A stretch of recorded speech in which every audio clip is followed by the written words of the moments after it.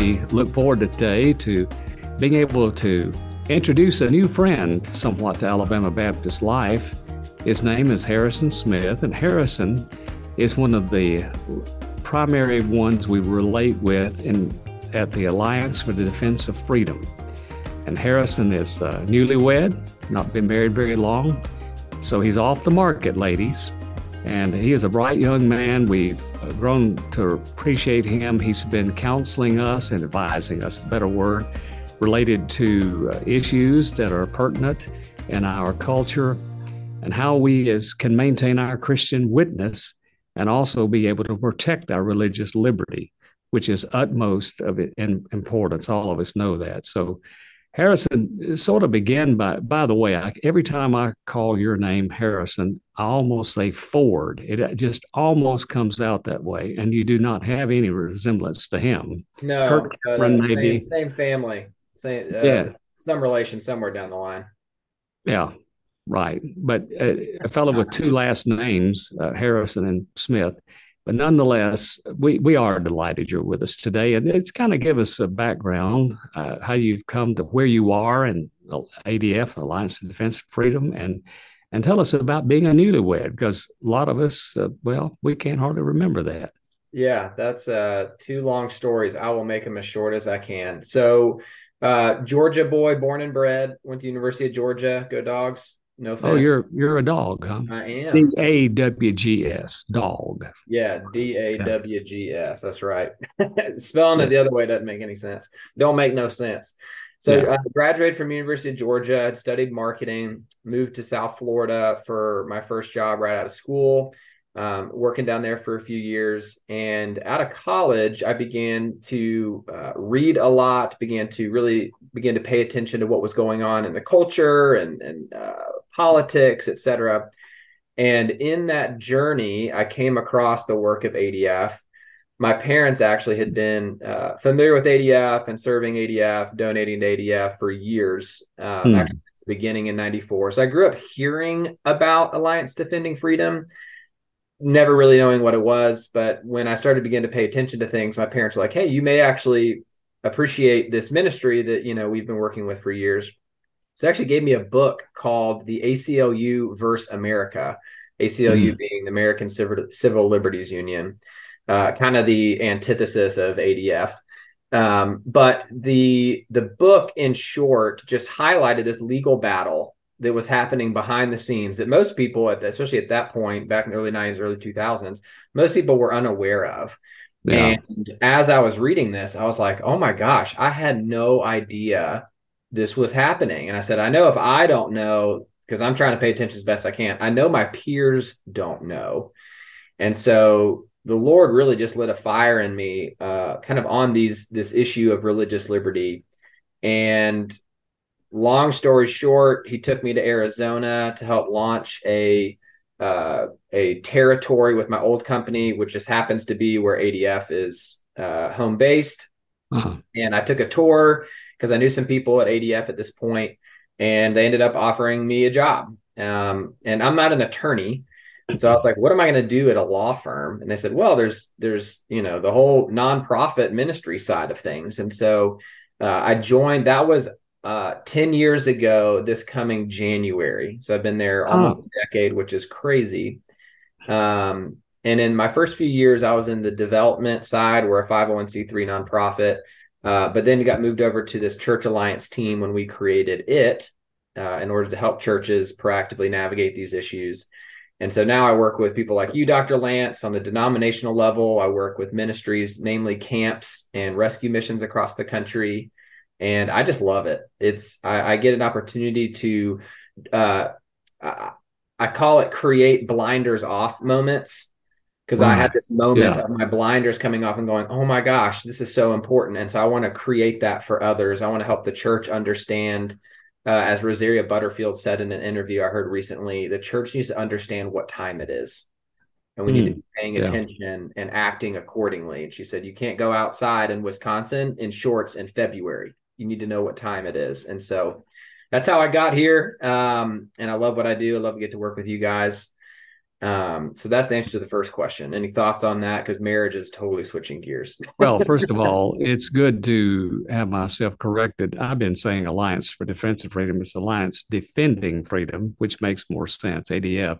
Well, It was close. you were combining. Our original name was still ADF, but it was the Alliance Defense Fund.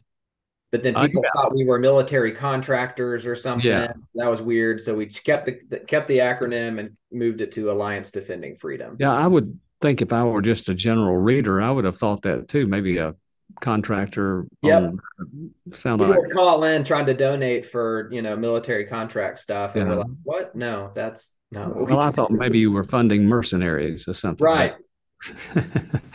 Not well, not not that I'm aware of. well, we had now you got to tell us about the pilgrimage to marriage.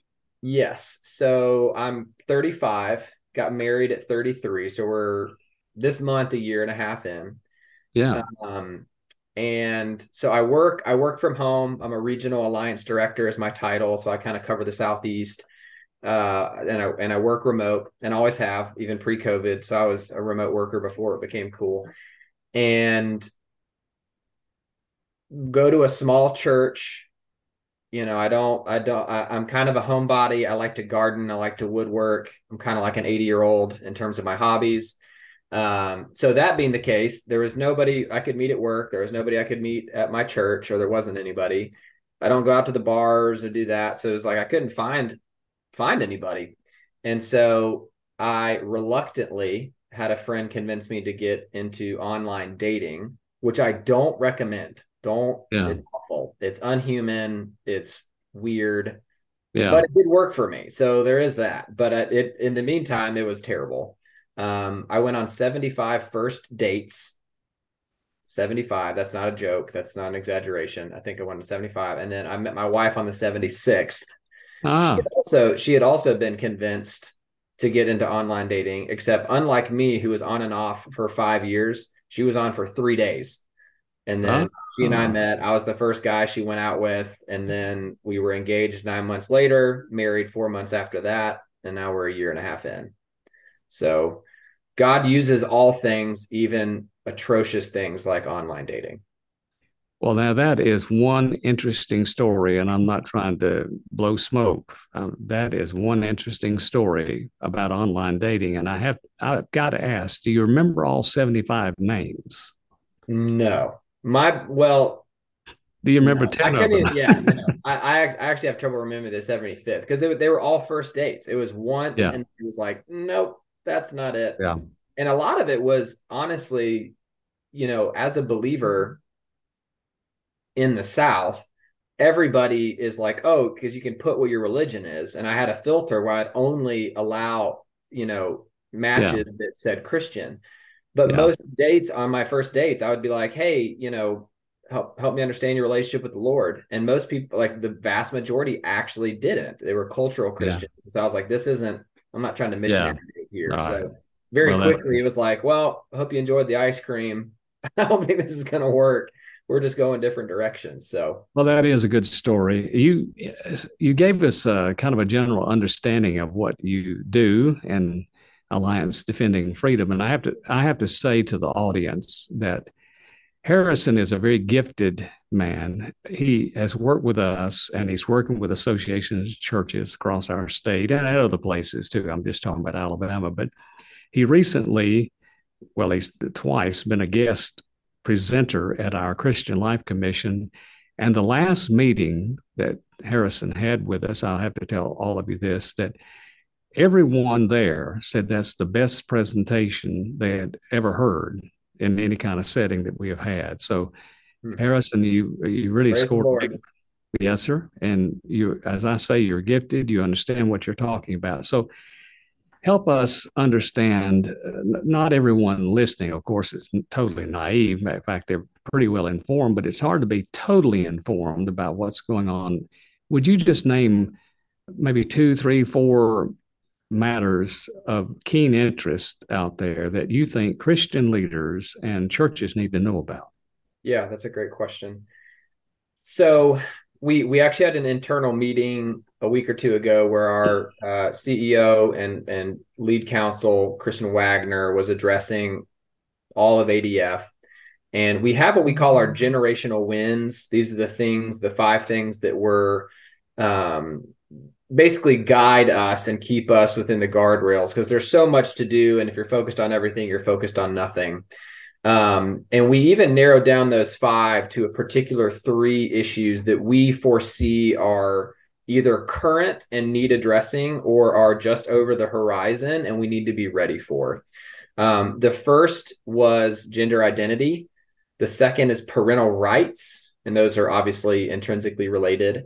And then the third is could probably be summed up as cancel culture and debanking. So to break those down a little further, the first, gender identity, I probably don't have to go too much into this. People are very well aware of all of the debates going on in our culture around gender identity. The problem is it's not just a debate. There are laws changing. There are policies being put in place that make it to where a Christian or a pastor or a church or ministry may not have the option to live according to their biblical belief on gender. So as believers, we believe in the inerrancy of God's word. Therefore, we believe Genesis 1 and 2 is true, that God made male and female. And because of those things, that now dictates how we love and serve our neighbor.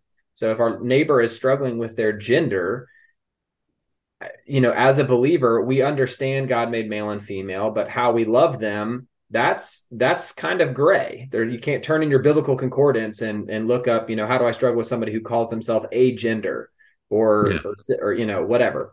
And so the church is really trying to be biblical and stand for truth on this hard topic, while also doing it in a loving and winsome way. And that's tough.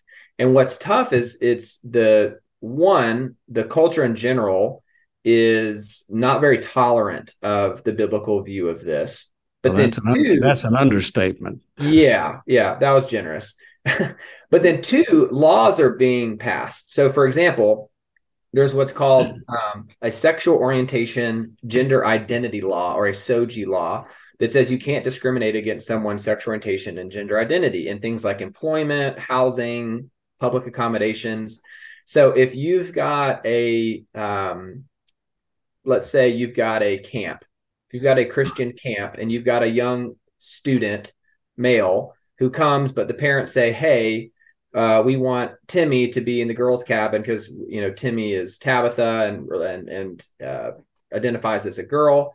Well, now the camp is in a weird position because, one, it's like you want that student here, but you don't want to jeopardize them or the girls by, blending all that up. Even if you're a day camp and a youth group where there's no overnight facilities, there's no changing facilities, no one's changed into a bathing suit or anything like that. It's just a small group, environment. Well, we all know that if you're a bunch of guys trying to have a small group and talk about guy stuff, and there's a girl in the room, no one's going to really be open up and real. And same with if you got a pack of girls and there's a boy in the room, they're not going to open up. And so even when there's not anything like a changing facility or cabins or anything like that, it has a big impact on ministry. And there are laws, these SOGI laws say, if somebody asks to be in that cabin, you have to do it. I don't care what your biblical beliefs are. I don't care that you're a Christian camp. I don't care. You cannot discriminate against that person's gender identity. And there's laws like this, hundreds of them across the country. Birmingham, Alabama actually has one of the most aggressive in the country. Yes. Now, they haven't begun employing the law yet, but it's been seeded and it's kind of waiting underground to be used. And so the gender identity thing, I'll make this statement and then move to the next one. The gender identity issue, when the laws change and the culture change, that changes how we do ministry. It has an impact. And so what we have to do as believers is be paying attention, pick our head up every once in a while and understand what's going on around us, what's on the horizon, because eventually it's going to impact our ability to minister. And the gender identity bit in particular touches everything. It touches all of us. It touches the schooling system. It touches healthcare. It touches your ability to minister. It touches parental rights. And so that's probably the biggest issue that ADF is trying to focus on and help, both in the culture and in the church and in the legal system, because what's scary about it is dissent is not allowed. And it's you are shut down, canceled, moved out to the fringes if you don't go along with the cultural whims. Well said. And the second one? And the second one is parental rights. So the gender identity one is here and growing. Parental rights is just over the horizon, is just crested the horizon, but we see that it's on its way. In fact, ADF has created a legal team specifically to begin to tackle and prepare for the parental rights battles. And that is basically the core of that argument that our culture is having is who gets to raise your children? Is that the job of the parents, or is that the job of experts and the government and trained professionals? And that sounds like for us as believers, that's a really silly question. But there's laws being passed that are taking away parental rights to go, if a child chooses to identify this way, again, tied to the first issue, right, then you have to go along with it, or else there may be consequences. And there's numerous things I could point to. One of the most egregious to me is just a piece of legislation that was proposed in the state of Virginia, where a legislator proposed a law that would make it a criminal abuse, child abuse, if you did not go along with the gender identity whims of your child. It would be it would be a felony child abuse. If your daughter said, "Hey, I think I'm a boy. I want to go get a double mastectomy," and you said, "Well, let's maybe get some counseling first and talk through it." If they went and ratted on you, you could be. It sounds like the 1984, right? Very Orwellian. Yes. Now, Alabama, praise God for Alabama. Alabama has a piece of legislation that is actually on the books. It was passed. That's the opposite. That is not against parents, but against medical professionals, counselors, school administrators, that says if you, against the parents' rights, try to alter, change, push for a gender identity against the wishes of the parents, or medically do so, that's actually a criminal offense, which is correct. Now, y'all passed that law, and ADF is actually having to defend that law in court because the other side immediately, as soon as y'all passed that law, immediately sued, saying that that's unconstitutional, and we're having to defend that law in court. But that's all parental rights kind of issues. Yes. The third one. The third is cancellation and debanking. So this is just over the horizon. This is a very new thing, but shouldn't surprise us. So ADF historically has had to fight the federal government because we're a constitutional law firm. So the Constitution protects us against the government. So when the government tramples on our religious liberty rights, you have a constitutional right to defend yourself. And that's what ADF exists to do. What we're seeing now is it's not just the government that's beginning to encroach and prevent you from being able to live according to your faith. Corporations and large businesses are now doing that. Yes, that's true. Social media, Twitter, Facebook, there's some lawsuits there. Or whether that's in the case I want to mention to you of debanking. So we had an issue with a church and a ministry out of Tennessee. They operate a nonprofit in Africa to help orphans and the poor. And one day they got some communications from Chase saying, "Hey, we have canceled your bank accounts and your credit cards, and you're no longer banking with us." The church said, "Okay, what's going on? Why? We didn't get notice of this earlier. What's going on?" And Chase just silent treatment. Never got an answer. That's one, and we're now trying to investigate to figure out what we can do to help. Because again, the Constitution doesn't protect you against corporations. If a corporation says, "I don't want to do business with you," they have that right. And it should be that way. But at the same time, if if all of a sudden you've got big banks saying, oh, I see that you're a Christian. I don't like who you are, what you do, what you believe. You're just no longer allowed to bank here. Or, Zoom that we're currently on saying, hey, we don't like what you're about. You're no longer allowed to use our program and software. That's a problem. So what do we do about that while also trying to not force corporations to, toe a certain line? Because we don't like that when it happens on the other side. So it's this very new territory that we've never been in. That ADF ourselves we got Salesforce is our what we call our CRM program that we use internally. And I think it was last year, they basically said, hey, we don't like who you are. We're terminating our contract with you. And the whole organization is run on Salesforce.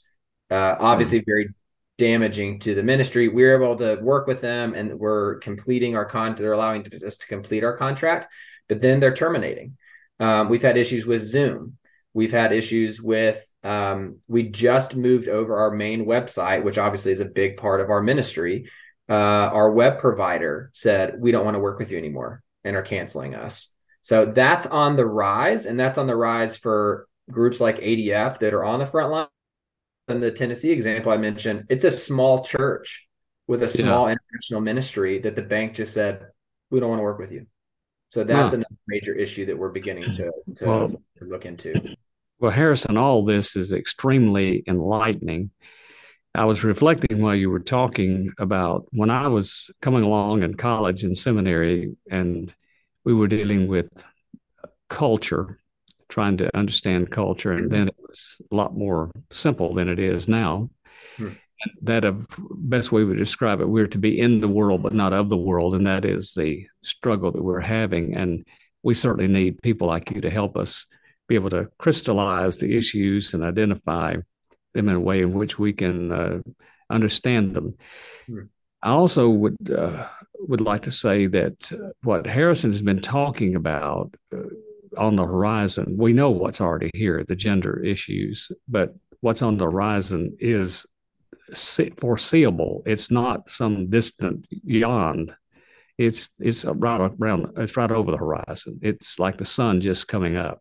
And so we as Christian leaders need to be aware of all this. I think that there are a lot of terms we could use to describe culture, and some of them sound pejorative. We don't mean it necessarily that way, but we have to have some kind of term to describe what we think is going on. It's encroachment, to say the least. And I think I would say this, and I normally don't get into political statements, so will not mention the name of the president, but we had a president who made the statement that religious liberty is freedom of worship. It's what you do on Sunday morning, and that's it. And I thought to myself, that's not a good understanding of religious liberty. It's more than freedom of worship. Yeah. It's freedom of witness. It's freedom of work.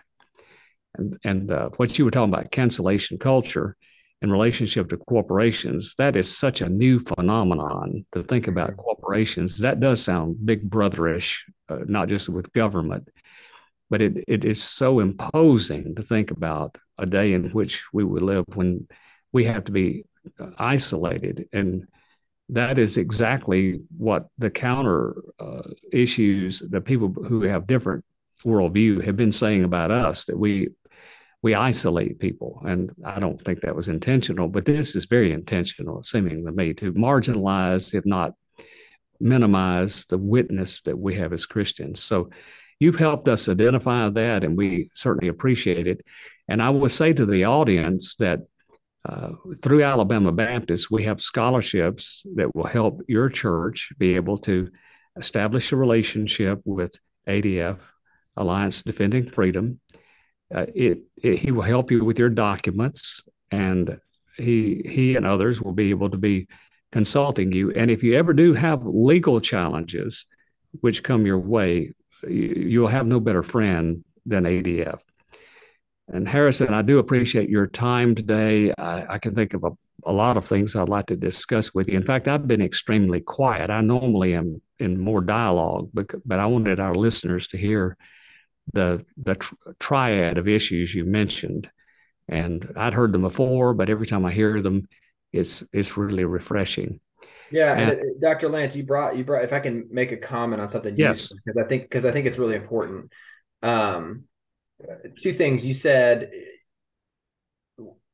It's not that this thing. I heard a pastor say it really well the other day. I thought he nailed it. He said it's not that the church has gotten more political.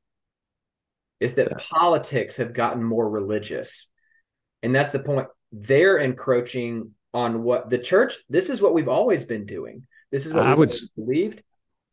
I'd tune that Change. up and say they become anti-Christian, Yes, anti-faith. which the word says should not surprise us.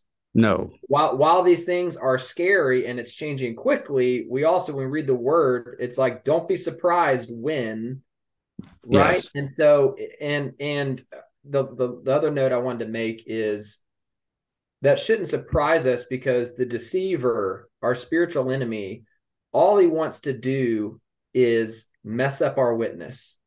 Because yes, if he can keep the truth within the four walls of the church, four walls of your home and your mind, and it's not going out into the workplace and the school and the neighborhood, then it's not impactful. He can't impact our faith.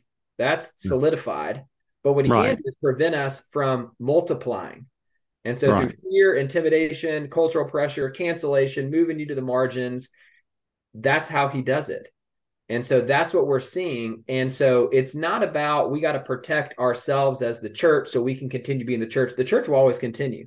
If the Right, church goes underground and goes under persecution, we'll grow, probably, right. because that's what history Yeah, proves. So it's not about defending our little Christian thing we've been doing for the last 250 years here in America.